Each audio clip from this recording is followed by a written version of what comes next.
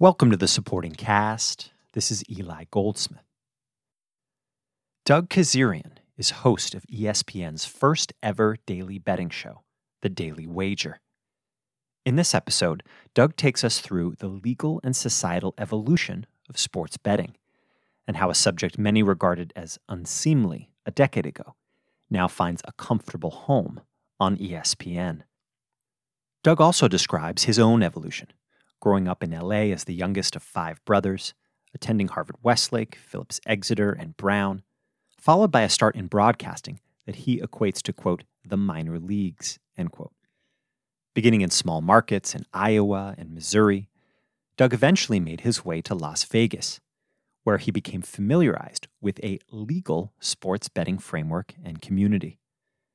After finally being called up to ESPN in 2012, and as national sports gambling restrictions began to relax, Doug became the ideal person to host the network's first ever program devoted to sports betting. Doug Kezirian on family, journalism, and waging his future on a lifelong passion for sports. This is the supporting cast.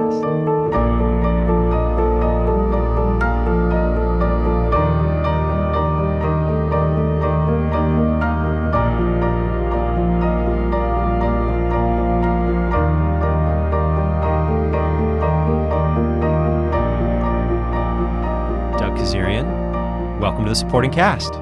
Good to be with you. Very flattered to receive the email. There's a lot of people who've gone through the hallways of Harvard School and Harvard-Westlake and over the years, so I was quite flattered to be asked.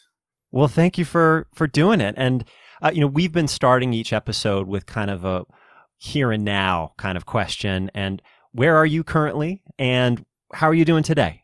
So I'm in Las Vegas, but I won't be tonight. I'm going up to Arizona or across to Arizona, depending on the geography, for the Super Bowl week. And obviously in the sports world, it's such a big week. And so I'm headed over there, and then there's a bunch of stuff going on this week. But I've been in Las Vegas. I've lived in Las Vegas a total of 10 years. And so current stint, if you will, has been 2.5. And I previously had lived here 7 years throughout my career. So I came back ultimately.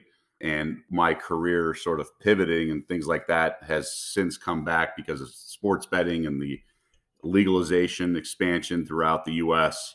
And Who knew that betting on sports would be sort of the thing that catapulted my career. Yeah, so you host a daily show called The Daily Wager for ESPN. And so I imagine this week a lot of focus is on the Super Bowl, what the spread is, all the different things that people can kind of bet on for that game. Is that right? Yeah. So Super Bowl is like usually the one week where you could always talk about betting. That was the one thing, because going back to the 80s and since then, proposition bets is what became such a popular discussion topic. So it was the one week where almost like the stigma wasn't there for all these years in the last few decades. But now that it's legal in so many states and it's still just growing and becoming a larger part of how the consumption of football and all sports, it's now not such a stigma. So ironically, we're doing what we always do every day on the show, is talk about betting on sports, but this is the week where it's really embraced. And the proposition bets, in addition to the game, has become such a discussion topic and a fun part of conversation throughout the week, because those prop bets really just took off, going back to Refrigerator Perry in the 80s when he scored a touchdown, the Bears blowout of the Patriots. From there, it took on a life of its own. And then over the years, I mean, you have the simple stuff like coin toss. And then every year there's, passing yards of quarterbacks. But every year there's one odds maker trying to outthink the other one. And you get bet on the over under of the Scrabble score of the first scoring touchdown and of the guy's last name and things like that, and have a lot of fun with it. But yeah, I mean, it's a big topic because of the game and the significance of it, but just with the betting and what role it plays, and everyone sort of kind of opens up to learning about certain betting aspects of the game. Yeah. Prop bets being kind of the length of the national anthem is one, right? That people will do, right? There's funny things that aren't even related directly to the game, but sort of surround the game. Yeah. The Gatorade color and things along those Gatorade lines. Color that gets dumped on the head coach, right? Well, yeah. And for so many years, it was a blowout. The games were such a blowout. And I'm talking 80s and 90s. There were a lot of blowouts. Now, since then, the last handful of years, we've had great games for the most part, and it hasn't needed to be a crutch, if you will, of the part of the coverage.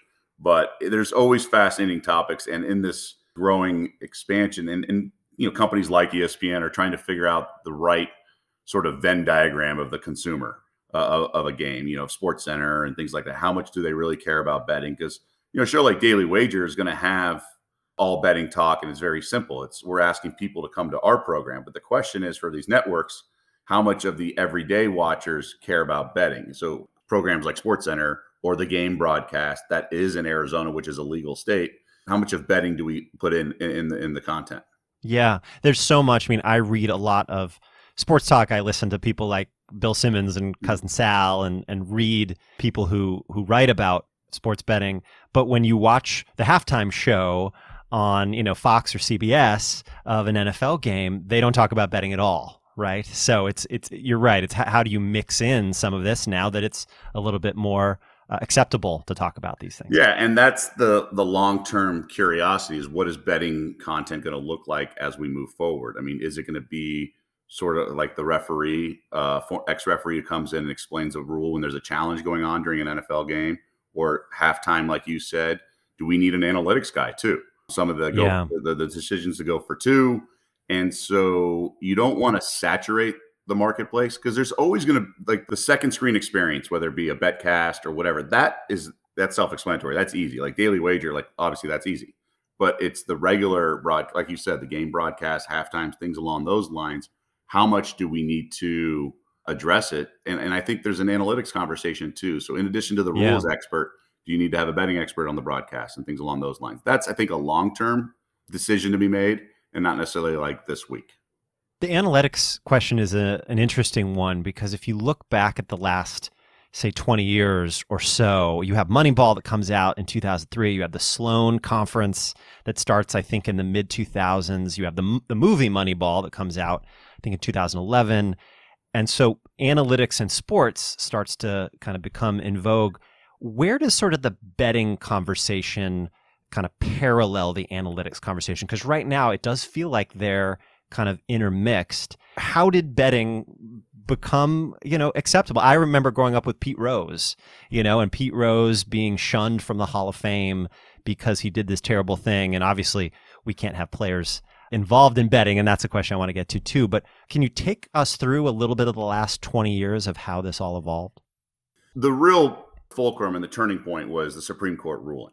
So the reason that there was that stigma and everything is because it was against federal law. I mean, it's simple as that. Yeah.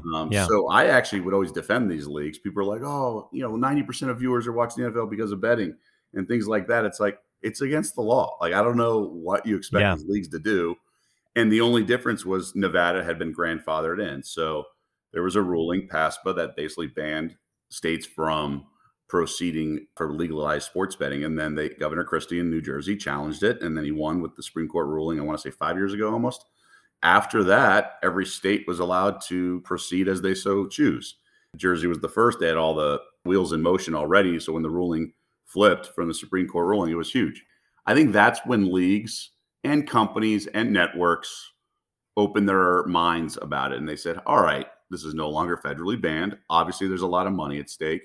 How can we incorporate this and profit, let's be fair, but also do it in a tasteful way and all those things? And I give the leagues a lot of credit, because for so long, I wouldn't say ignored it, but they're like, well, it's against the law. Why would we even have a research team to checking this out? Or why would we care, right? It was not allowed at all, and it wasn't even to be considered. And then they just sort of embraced it. And I also think there was a little bit of the conversation change from a Vegas perspective. I mean, even, 10, 15 years ago, there was all those Vegas commercials that had what happens in Vegas stays in Vegas. And they played to the debauchery, the forbidden stuff. And then they pivoted with, so maybe the Golden Knights was sort of the starting point. And the hockey team. Yeah. And I think I always would go on radio in Vegas and be like, look, you can't have it both ways. You can't market yourself as this debauchery, what happens in Vegas stays in Vegas, and then get offended when people don't take you as seriously as a city. So when the Golden Knights did it, and they had gambling, obviously, in Vegas, or the T-Mobile Arena, people would be in the stands betting on games, and it was fine. And so that, I think, probably started it. Vegas was I want to say legitimized, but just started to be viewed differently than what it was before. And then the Raiders came, but in between those two was legalization, or at least removal of the federal ban of sports betting. It was gradual for sure, but I think it's just a sort of a loosening sort of society, or whatever you want to, just the discussion, the whispers became a little bit louder on broadcasts and things along those lines, and then just became a little bit more acceptable. And then obviously everything accelerated with the Supreme Court ruling. So what's the risk? I mean, obviously this is something that's now so acceptable. Is there any worry that there's going to be a time when a player is caught or a referee is caught in some sort of scandal because this is becoming so ubiquitous? Is that inevitable that at some point something's going to happen? I'm of the opinion that there is going to be funny business in every industry. There's going to be shady stuff forever. And legalization is not going to create more issues. For example, you mentioned a referee. The Tim Donaghy scandal happened with bookies and underground world. It didn't happen over the counter. I mean, going back to something when I was in high school in the 90s, there was an Arizona State scandal that happened. And by halftime, the coach yelled at his players, he was like, guys, what's going on? There's like point shaving accusations. Because what had happened is there was funny business going on, and some students were in Vegas, and it was irregular customers, and they made bets over the counter. One bookmaker called another guy down the street, goes, hey, we just received some funny bets against Arizona State. You guys seeing anything? Yeah, we had the same stuff happen here. And they figured out, called the authorities, NCAA figured out.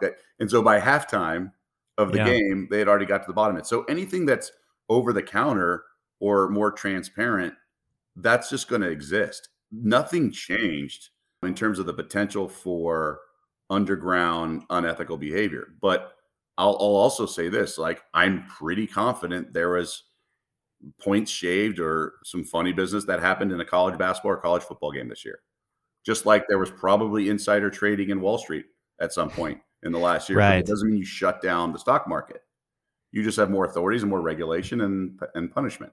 I think getting everything above board when there is more technology that you can apply to tracking stuff. Like I got a tip this morning, and I'm pounding the pavement working on something that this could be a really big sort of scandal or whatever, or it could be nothing.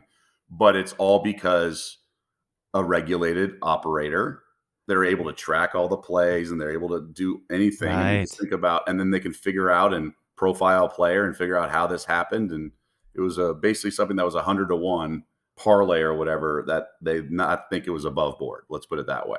I got to get to the bottom, but anything that like reeks of impropriety or whatever, you can use technology, and everything's account-based betting and things along those lines. Usually the shady stuff happens with bookies and underground stuff. I think, my colleague at ESPN worked on a story that there was a UFC fight that may have been fixed, or things like that. It got out in the open because of all this. So I'm of the belief, and maybe I'm naive, but the more you legalize it, the more you get it above board, the less likely it is to have any. Now, to your point, it's becoming more of our culture. So, a kid on some team might be more aware of betting, and because it's on commercials now and things along the lines, there is that component. But I'm also of the belief that colleague Scott Van Pelt always says is let people be adults. Like, it's weird to ban this and like not everything else. And I think anything in excess is bad. I mean, we have shopaholics, right? We have obesity issues and whatever it may be. So anything in excess, and there's always going to be people who have addiction to whatever. So I think whatever the authorities and whatever the people say about education and on these fronts and all that, I'm all for. But I don't think one thing should be banned and everything else should not. Some of the same arguments were made in the last 10 years about marijuana legalization as well, right? Better for it to be legal and regulated than sort of unregulated, and that brings the Wild West. Yeah, again, I'm not an expert in this stuff. And so in Europe, it's sort of an entertainment component. It's much part of their culture in the day-to-day. It's like splitting a bucket of wings or a bucket of beers with a friend watching a game. It's like, let's split a parlay. And it's part of that interaction. But there are others, and I'm friends with them, they want it kind of viewed as a stock market. I mean, there's no different, right? It's like the scene in Trading Places when Eddie Murphy says, sounds to me like you guys are a couple bookies.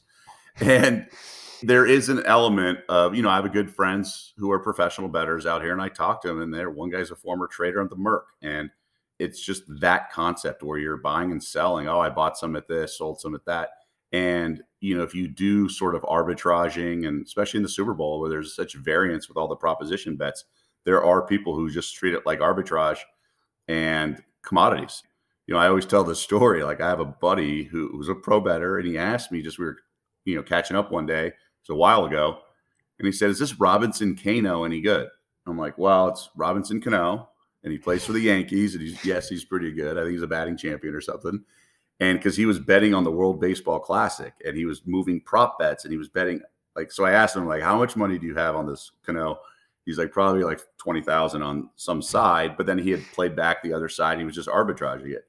So here's a guy who doesn't even know anything about baseball or didn't even know who the guy was, but he's literally just moving numbers and trading Cano proposition of over under hits in the World Baseball Classic or whatever the prop bet was. And he couldn't even tell you what the guy is, but he's just like, "Look, and then he said, "I would bet Japanese canoeing if I can make money off of it." And that's what it comes down to. It's just they're trading commodities a lot of times. Right. And that gets to the analytics conversation. These are analysts that are crunching numbers and looking for value, right? And the sports almost become secondary to it. Well, right. And then, so coming back to the Super Bowl props, there'll be a lot of guys who bet a certain guy, like let's say Miles Sanders, the running back for the Eagles. He's 25-1. Do you think there's a better than 4% chance he can win the MVP? He's 25-1. Just so stuff like that is their value. You can bet on Patrick Mahomes' passing yards. And it's all about the math of what these prices and all the prop bets make. Like you and I were just talking a little bit ago about the national anthem stuff. We have fun, and those are fine. And that's sort of entertainment, and it's just another way to sort of consume the product. But if they're treating it like a stock exchange or just any sort of an exchange, there's something to be said about that. So again, whatever policies are in place or regulation for the stock market, you can almost think along those lines that maybe these companies and operators and networks should be operating such. When we talk on Daily Wager and we discuss games and things along those lines, there is a little bit of it like some of the stock market content during the day, whether it be MSNBC and all the others, in terms of how to approach viewing some of these point spreads or futures market championship odds, things along those lines. Because we'll talk about it. Like, you put together a portfolio sometimes, whether it be the MVP, like for example, Nikola Jokic is the favorite and he's about even money or a little less than even money right now. But let's say I have him at 8-1 from earlier in the season, but I also have Joel Embiid at 6-1 and whatever it is, Luka Doncic at 3-1 or whatever it is, I'm building a portfolio, and depending on how much I have on each guy, my positions and my portfolio. And in this case, only one can win, but in a stock portfolio, obviously all stocks can go up or down. But in this case, there's different payouts. It's a portfolio of options, really, in a lot of ways. So it's the same sort of concept. There's a lot of math involved if you want that, rather than just saying, "Hey, I'm going to bet $10 on Steph Curry to hit 10 threes, break a record," or whatever it is, and it's 50-1 or whatever it is, right? There's that fun stuff that people love. And so there's a little something for everyone in that. Do you ever bet with your heart? Well, I certainly have over the years. Yeah. It's funny. Probably I've seen more people I know do the reverse, like the emotional hedge, right? Interesting. Right. Because you're happy either way, right? If your Right. team you love loses, you've won some cash, right? Is that kind of the calculus? Yeah, no, I've seen that. But one thing that I did a long time ago when I was working here in Las Vegas for the local affiliate, and then I basically was covering the Rebels. The Running Rebels were in the Sweet 16 in 2007, and I was traveling with them. And I stood to make a bunch of money with overtime pay and everything if they kept winning. So I actually bet against them, like a small bet, to like basically just make money one way or another. Because back then, you're like underpaid, overworked stuff. I was like, if they keep going, then I'm going to make a bunch of money because I have to travel, overtime, live shots for every morning show, whatever it is. So in a more traditional sense, we saw this in the Dodgers World Series with the Astros. The Dodgers hosted games 6 and 7. The Astros were up 3-2. All these ticket brokers in LA stood to make so much money if the World Series went to a 7th game in LA, just the value of that ticket. So they all bet on the Astros. I shouldn't say all, but there were a lot of brokers who had sizable bets here in Las Vegas. Like, this was pre-legalization. So they drove to Vegas, flew to Vegas, and bet on Yeah. the Astros in game 6 just to secure some profit, whatever amount they needed to do. And then the Dodgers won game 6, beat Verlander. So it went to game 7. So they lost the game 6 bet, but they won all, the profits of games, the 7, because the pricing was just off the charts, the upsale value. And that goes back to sort of the hedging and derivative traders in Wall Street and things like that. You can sort of use this market against other industries or whatever, and guarantee profit or whatever you want to call it. So now I want to get back to you. So you grew up in LA and you were the youngest of 5 brothers before getting to Harvard-Westlake. Is that right? Yeah, really crazy. So it's a pretty unique background in that regard. All had graduated Harvard School prior to the merger. So I went to Harvard School technically 7th and 8th grade, and then we merged going into my 9th grade year. I guess before we get to Harvard, what's it like being the youngest of 5 brothers? It's my most identifiable trait, I would say. Why is that? I think all of our life experiences shape us. That goes without saying. But since I can remember, I was always the youngest of 5, right? And then when you go to high school at Harvard-Westlake, then half the teachers all know your brothers or whatever it may be. You're not an individual. You're just one of 5. Stuff was just sort of, decisions were just made. Like by the time I came around, my parents knew which Little League to go to, or knew, it was just, you just knew what to do. And I knew I was probably going to go to Harvard-Westlake, and all that stuff. When I was in 4th grade, 3rd grade, when I started even remotely thinking about my path, I just kind of knew what was going to happen. And then over time, you start to learn and become your own individual. And we all are very different in a lot of ways, and then we're all very similar in a lot of ways. And I obviously created my own path, but it definitely just follows you, because I rarely went to things by myself. I was always like, having to sit in the backseat, carpool with my mom while we went and picked up my brother, or whatever it may be, or we were at the school at the same time. And I think anybody who had a sibling that was older or younger who was in high school at the same time, or at whatever school, you're just connected. And then I shared a room with my brother too, the next closest up, with bunk beds when we were younger and stuff. So it's always been just a big, active household, and that's why it sort of shaped me. And then what about Harvard-Westlake? I mean, you had heard about the school, obviously, from your brothers. Talk a little bit about your experience, and then whether there were people there, teachers, coaches, that were influential to you. So I was the youngest guy in my class. I think there's one girl who's a week or 2 young. So I was very young for my class and undersized, as they say. So I was a late bloomer. So that affected sports a little bit. So I was always into sports, 3 sports, all that growing up. And I was the only one who ultimately chose water polo. And how I found water polo was because of the PE coaches back in 7th grade and 8th grade. You'd rotate, and a lot of the varsity coaches would coach PE during the day. And so Rich Corso was a legendary water polo coach. He was my PE coach, and he sort of recruited me in that regard. And it took, because I had grown up swimming, and we had a swimming pool growing up.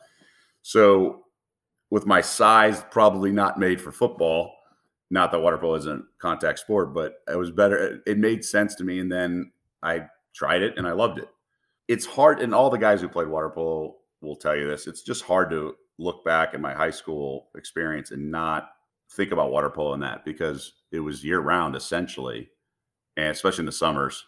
And it was just such a big part of my day-to-day existence, with morning workouts before school and then afterwards, and obviously in the season. Now I played other sports, basketball and baseball as well, from 7th grade on. But there was your formative years, or your high school years, are so impactful, and you create habits and things along those lines. So when you're with the one coach on so often, I used to joke though, is like The Firm, the movie The Firm, and the book The Firm by Grisham, because once you get in, you can't get out. It's like you're committed, and there's such a promised payoff of your senior year. And for me, who was just waiting to grow, like I was just like, you're grinding, and you're obviously enjoying the ride to a certain extent, but there was a payoff at the end that you just would hope would eventually come. And for me, I didn't grow until really after my senior season. That was a big part. And then the other big part about high school was also the student newspaper, because my brothers all worked on the newspaper, but like I really liked it. And I ended up being a stringer for the LA Daily News. And a stringer is just like a little mini cub reporter, basically. So I covered high school sport. The Valley edition of the Daily News tried to sell copies. And you sell copies by writing about students, putting their last name in the papers. So I covered games, whether it be high school football to girls volleyball to a couple basketball things I did. And then I worked the agate page, which is the page in the newspaper that has all the box scores. And then there's some summaries and things like that. So I would go to the offices in Woodland Hills and take calls and work the desk. So I was pretty into high school sports and then covering sports and writing about sports. And so I kind of figured out that that's what I wanted to do long term because I was so passionate about sports. But I was writing for the Foyer Flyers, they called it, in 7th and 8th grade. And then we had our first newspaper in the middle, after the merger in the lower school campus. The Chronicle was the upper class one. And so I was involved in student newspaper from 7th through 12th grade, and then also a paid stringer at the Daily News. So Kathy Neumeyer was a huge influence, and she had some serious credentials working in the media. And I learned so many good things, the basics of writing, right? Early on, the who, what, where, when, and why when you're covering just a regular event. But then also, like, I had a column my senior year, a sports column, and she was really impactful and really generous with her insight and expertise to all of us, not just me. But when you do the layouts, sometimes I had to stay till 2 and 3 a.m. and just grinding and learning how newspapers are done, the deadlines and everything. This is pre-internet and all that. You just form like great habits for down the road. And I've encountered a lot. Obviously, my writing and everything's become more polished over the years. But at the baseline of that, and then at the LA Daily News, he has since moved to the Times. But Eric Sondheimer was, the epitome of high school sports and everything. He was the most identifiable person. But he still is. Yeah, no, he totally is. And back then, the Daily News had a bunch of people who, Mark Stein was there when I was there. Gary Washburn, who's now in Boston, was there. So many people were there that I just would literally just kind of hang around the newsroom and glean wisdom because they were full of it. And so definitely Ms. Neumeyer, when I was a student working on the Chronicle, was very influential in that regard. So when you were in high school, were you thinking about betting at all when you were writing all these columns for Harvard-Westlake and for the LA Daily News? Yeah, so my first bet was like 3rd or 4th grade. I remember it was a Super Bowl. I'd seen my brothers bet $5 the previous Super Bowl. Well, it's funny because I saw one brother taunt the other one on about a Super Bowl win. So I was like, I want in on this. So I actually eagerly waited a full year until the next Super Bowl, not knowing that you could bet on other games between them. So once my turn came around, I bet $5 with my brother on the Super Bowl. But I was always into it. I was in fantasy leagues like in 3rd grade on. So I was always reading that page with all the box scores and doing fantasy leagues. I had in 7th and 8th grade, and Gretzky came to LA.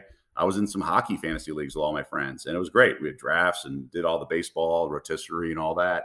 But yeah, no, once I got my hands into a point spread here and there, like I was into it. It was so exciting, and we definitely bet a few times. We bet with each other a little bit. It's funny.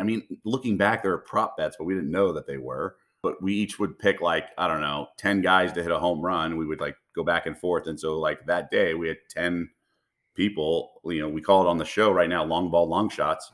But in addition to the action, quote unquote, we had with our own fantasy teams, we would just pick, and I think we bet $1 or whatever. So I'd have a list of 10 guys who I thought would go home, hit a homer that day. And we would kind of draft each day, and we would bet against each other. Wow. And then point spreads. I know I bet the Super Bowl in 11th grade, I think, with the buddies and things along those lines. So we were definitely around it. And this is back when, I'm not saying the stigma was always there, but newspapers had the point spreads, and more they started to do that. So after Harvard-Westlake, you did 1 year at Exeter before going to Brown.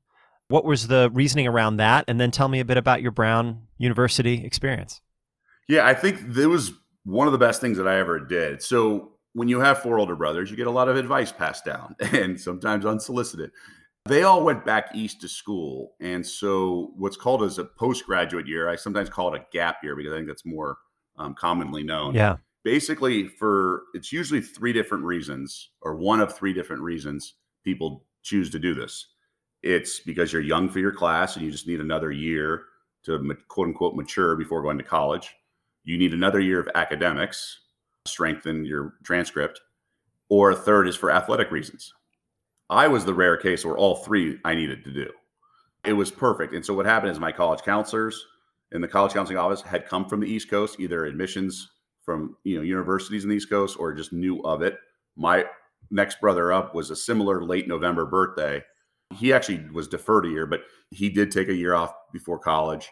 And all my brothers having gone to school back east, they interacted with students from the Northeast or whatever who had done a postgraduate year at one of the boarding schools.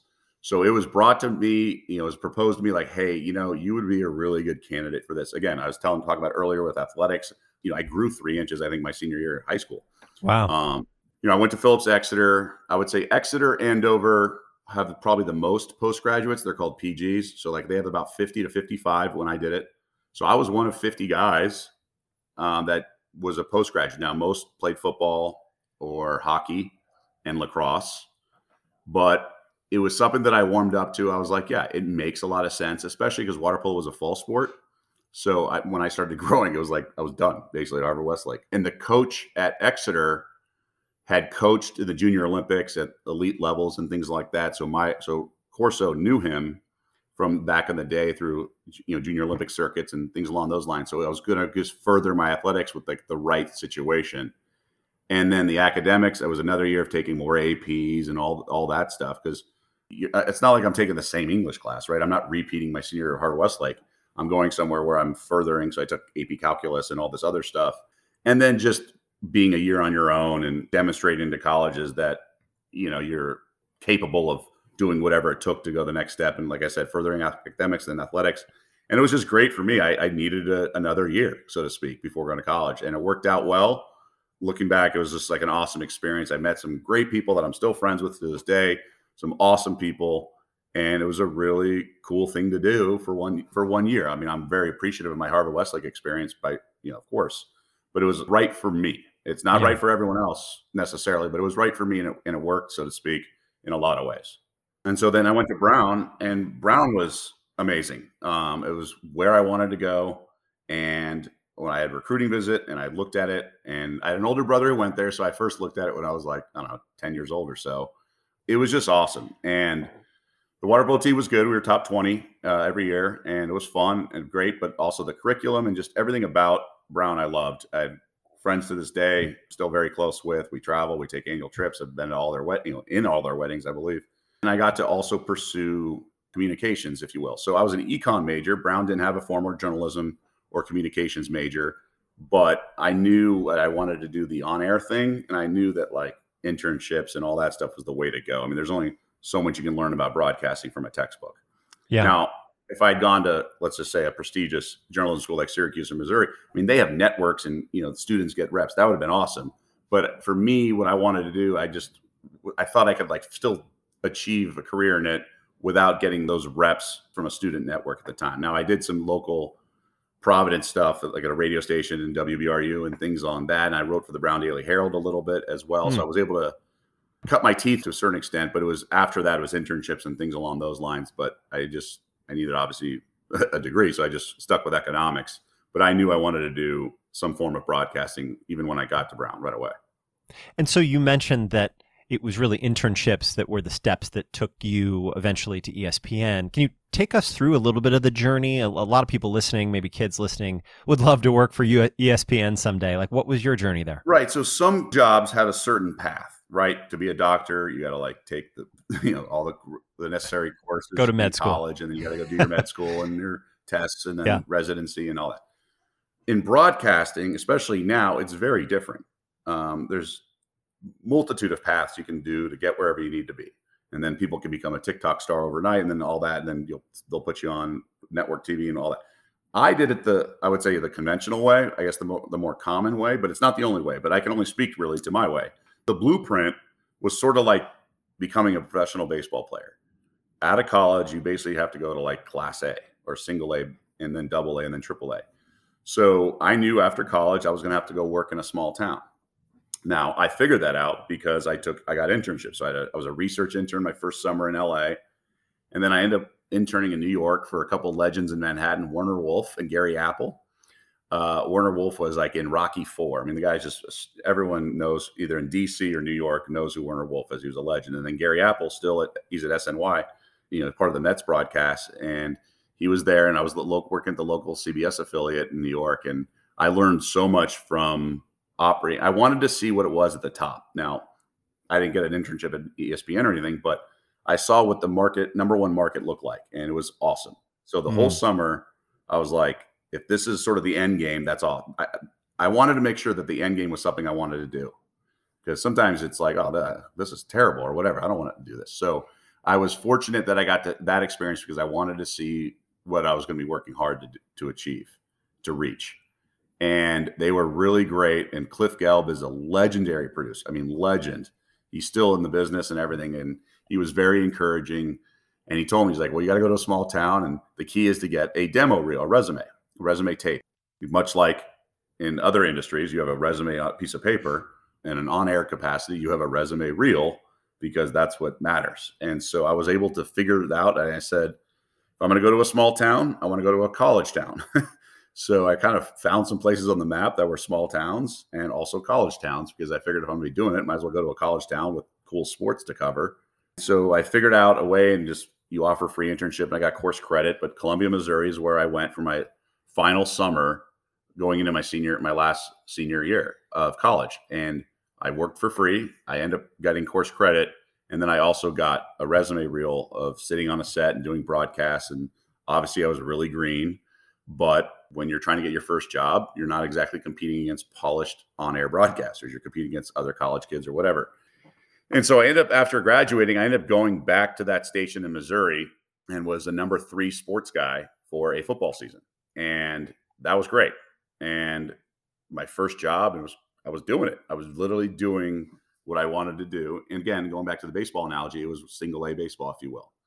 And then I got the job in Quad Cities, Iowa, which I had recognized from the movie Tommy Boy, because there was Davenport, Iowa, the scene with the map and all that. So I was like, oh, this is great. So I sent a tape for that job, and I got it, and it was great. And I ended up being there 4 years. So that was equivalent, I guess, of double A, if you will. I could have we call it market hopping. So basically New York is 1, LA's 2, I think Houston's 3, or San Francisco's 3, all the way to like Anchorage, Alaska is 250 or something like that. So I went from market 140 to market 90, and things were good in Iowa. I liked it. It was about 2 hours and change to Chicago. And it was cold. I get it. I'm from LA, in a small town and things like that. But there was a lot of positives too. And I think, to be fair, you can sort of grow in that regard. So the old conventional way is to grow up in a small town, move to a big city. Well, when you go to Harvard-Westlake and you grow up in LA and then you go to Brown, and you're kind of in a bubble, I think going to the small towns helped me to learn how the rest of the world operates and things along those lines. So it was good. And in your 20s, you change so much and things like that. So it was good. After 4 years, I got the Vegas job. And you have headhunters, and there's websites out there that help you get these jobs, right? There's postings for openings and things along those lines. I mean, there's a lot of jobs I applied for that I didn't get a nibble at all. So I'm summarizing like it's some straight, easy line, but there was some, self-doubt, all that stuff. You wonder if you're good, because all my friends are crushing it at Wall Street and making a bunch of money in the 2000s. And I'm like, what am I doing? So I got the Vegas job, and it was awesome. It was closer to LA. Yeah. It was in a city that had like some big events with fights and NASCAR weekend and whatever. It was very event driven, but it was also like had the betting. So when I was working and when I'm doing these jobs, they're the local affiliates. So you're becoming either the weekend or the main sports guy at a local ABC or Fox or whatever. So I got the Vegas job, and it was I ended up getting the number 1 job, or the main sports job for the ABC affiliate here, and ended up staying 7 years. And throughout those years, it was great. Like I said, I mentioned covering the Running Rebels, fights. Mayweather started to take off. UFC really started to take off as well. But then also betting was like sort of the local home team, if you will. And I really dug in, and I would interview odds makers. So Super Bowl week, yeah, it's part of the news for the local newscast. But like I went all in. I mean, I had a 30-minute weekend show every Sunday night. I would interview pro bettors, and we would discuss breakdown. And by the last year or so I was on air, I was doing a pick a night on the 11 o'clock news. Again, it was legal. So why not do a pick of the night or whatever? And then I also concurrently, the last 2 or 3 years, I launched a radio show with some buddies from the local newspaper, the Las Vegas Review-Journal, and we did a betting show. So we did a show for an hour on radio, and we taped it at night because we had our regular day jobs and our deadlines to meet in my newscast. So I was done at 11:35. So we did a midnight radio show for an hour, and then we would upload it, put it on the internet like a podcast, so people who had normal hours would wake up and listen to a betting show. And it took off, and it did really well. And then the local ESPN affiliate bought it and brought us over, and we went drive time. And the best part about it, it's coincidentally the exact same time that Daily Wager is. So to come full circle, like Wow. ESPN 1100 here, we did a drive time betting show right into game time, 3 to 4 p.m. Then I left, and then I ultimately come back and I'm doing a TV show in that same time slot. So yeah, I was here 7 years and really, really learned a lot. I got a crash course. It was like boot camp for betting, just talking to odds makers. And then all my friends in the industry have since climbed their ladders, whether it be a friend who was a teller at one of the books, then he became a supervisor and then a manager. Now he's like an odds maker and executive. And so we all still are close, and we all still help each other out with our profession. Like whatever, I interview them for quotes or whatever it is. And there's so many people I've stayed in touch. So I moved to Vegas in 2005 and I left in 2012, but I really never left. So even in 12, so I got the ESPN job, to go back to the baseball analogy. So you see, I took that, and then I went to ESPN as a conventional broadcaster. So I got in the Sports Center rotation. I got in the radio rotation. I hosted a variety of shows, like NBA Tonight was my first sort of big gig, if you will. Filled in on Baseball Tonight, filled in on other shows, and it was great. But then when the legalization momentum started to happen, I had started helping out on the sports betting section of the ESPN.com and writing a little bit, helping out with the podcast. And that's when the bosses were like, hey, we're thinking about doing this and this with betting. And then the legalization happened, and it was like, okay, this is awesome. And the talent office was like joking. They were doing like a national search for betting personalities and things like that. And one pro bettor in town was actually at the lunch with one of our reps from the talent office, and he was talking me up or whatever, because he was a guy I knew forever. And she's like, either you paid these guys off, or we coincidentally have the guy already on staff in our rotation of on-air anchors who's actually should be doing the show. And I'm like, no, it's crazy.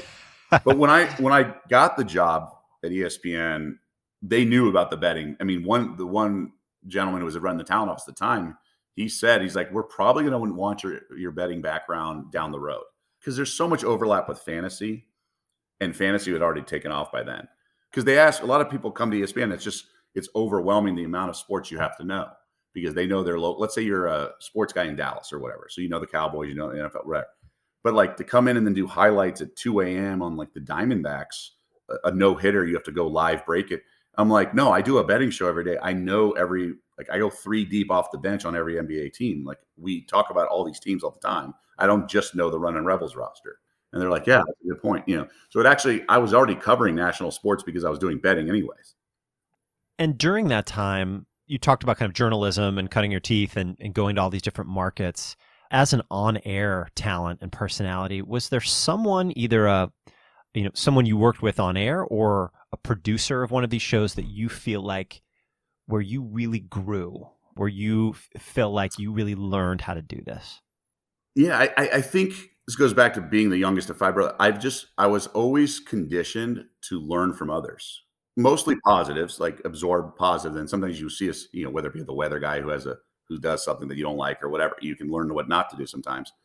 But I really feel I was so conditioned, and even in athletics, because I was undersized back then and whatever, I was always sort of seeing everything and seeing angles and absorbing from what others were doing and picking the brains of people who had been there longer and things along those lines. So at every stop, there was either another anchor or another person, off-air producer or something like that, where I was able to really just absorb. And, we don't have a placebo effect. I don't know if I had taken a job elsewhere, who would have been there. I'm just very blessed that on my path, there were numerous people along the way. I mean, we talked about Kathy Neumeyer and Eric Sondheimer. I mean, they're the foundation. I mean, I learned basics that I still think about. And then my favorite teacher at Harvard-Westlake was Dr. Archer, Robert Archer, who I've exchanged emails literally within the last few months.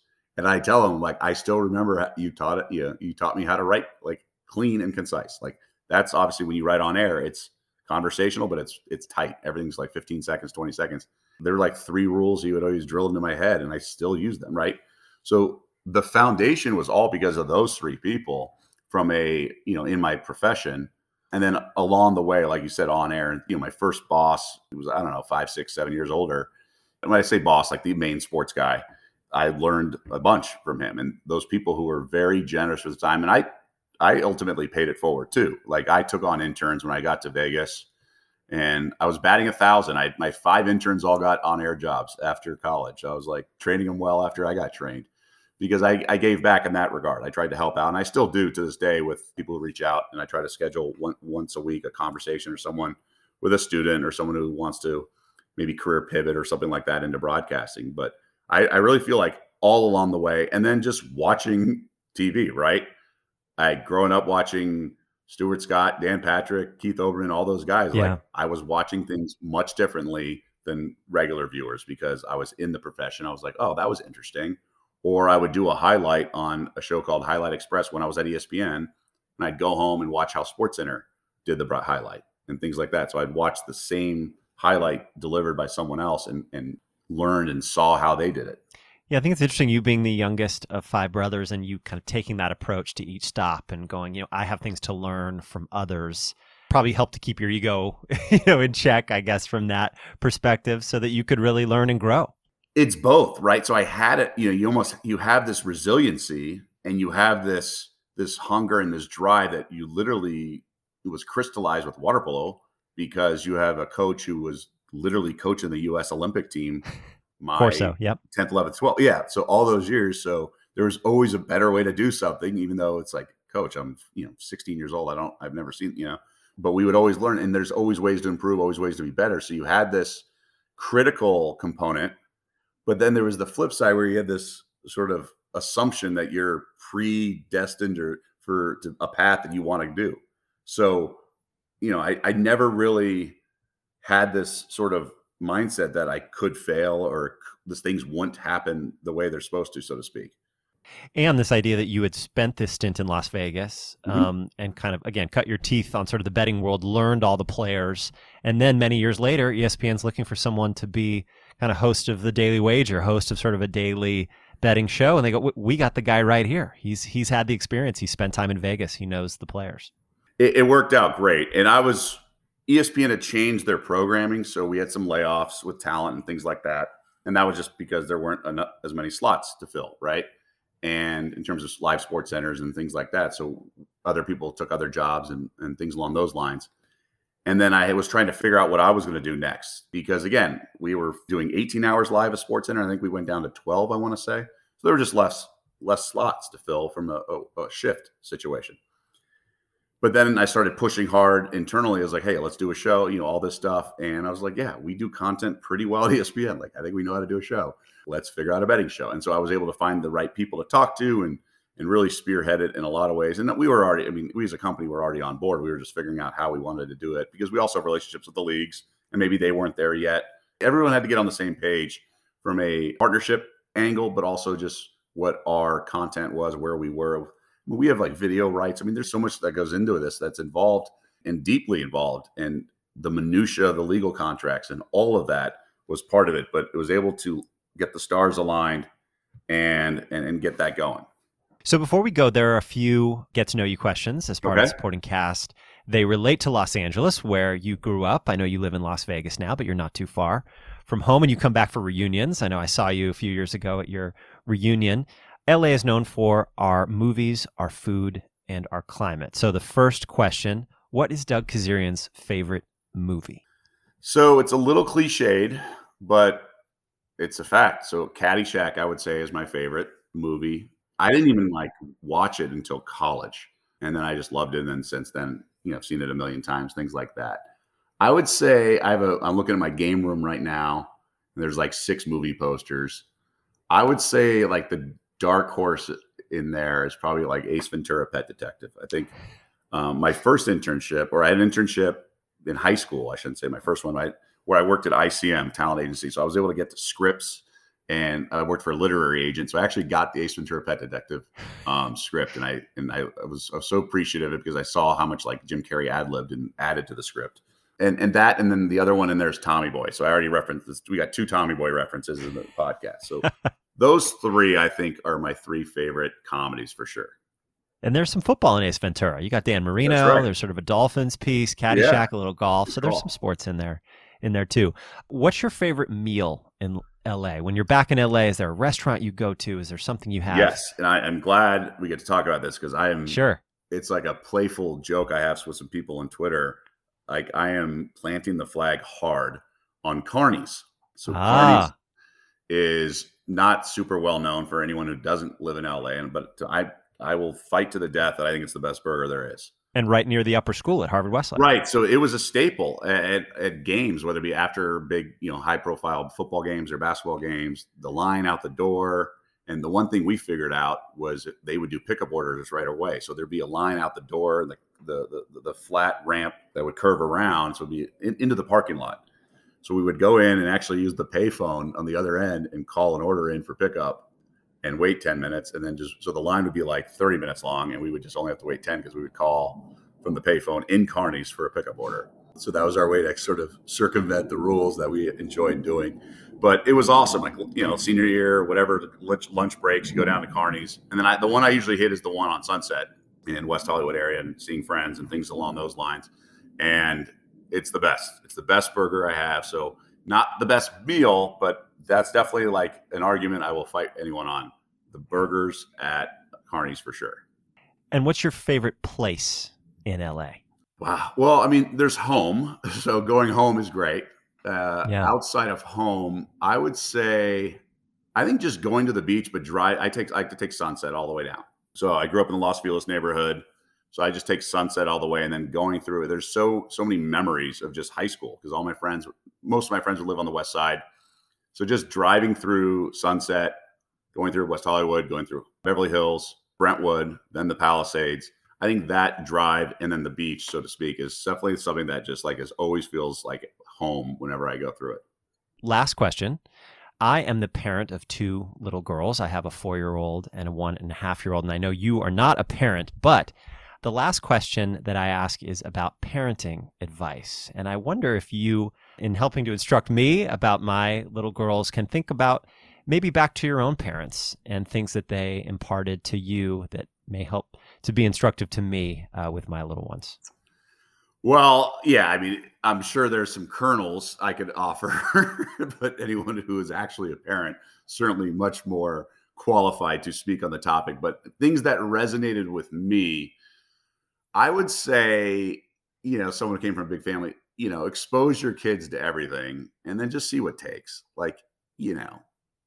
Early on, the piano lessons just weren't taken with me. It wasn't happening. I just, to this day, I can't read music. I can't do anything. Now, obviously, I think if I had certain maturity or whatever at age 10 or whatever, maybe it'd be cool to know certain things, but it just wasn't happening. Like sports, I wanted to read the back of the sports page and read the box scores. So, I think your job as a parent is to expose them to everything, but then see what it takes, and then obviously provide opportunity for them to explore those interests and things along those lines. But I mean, I reflect on my upbringing so much, thinking how did I get to this place? Because people ask, I've done podcasts or whatever. It's we just summarized my career of over 2 decades.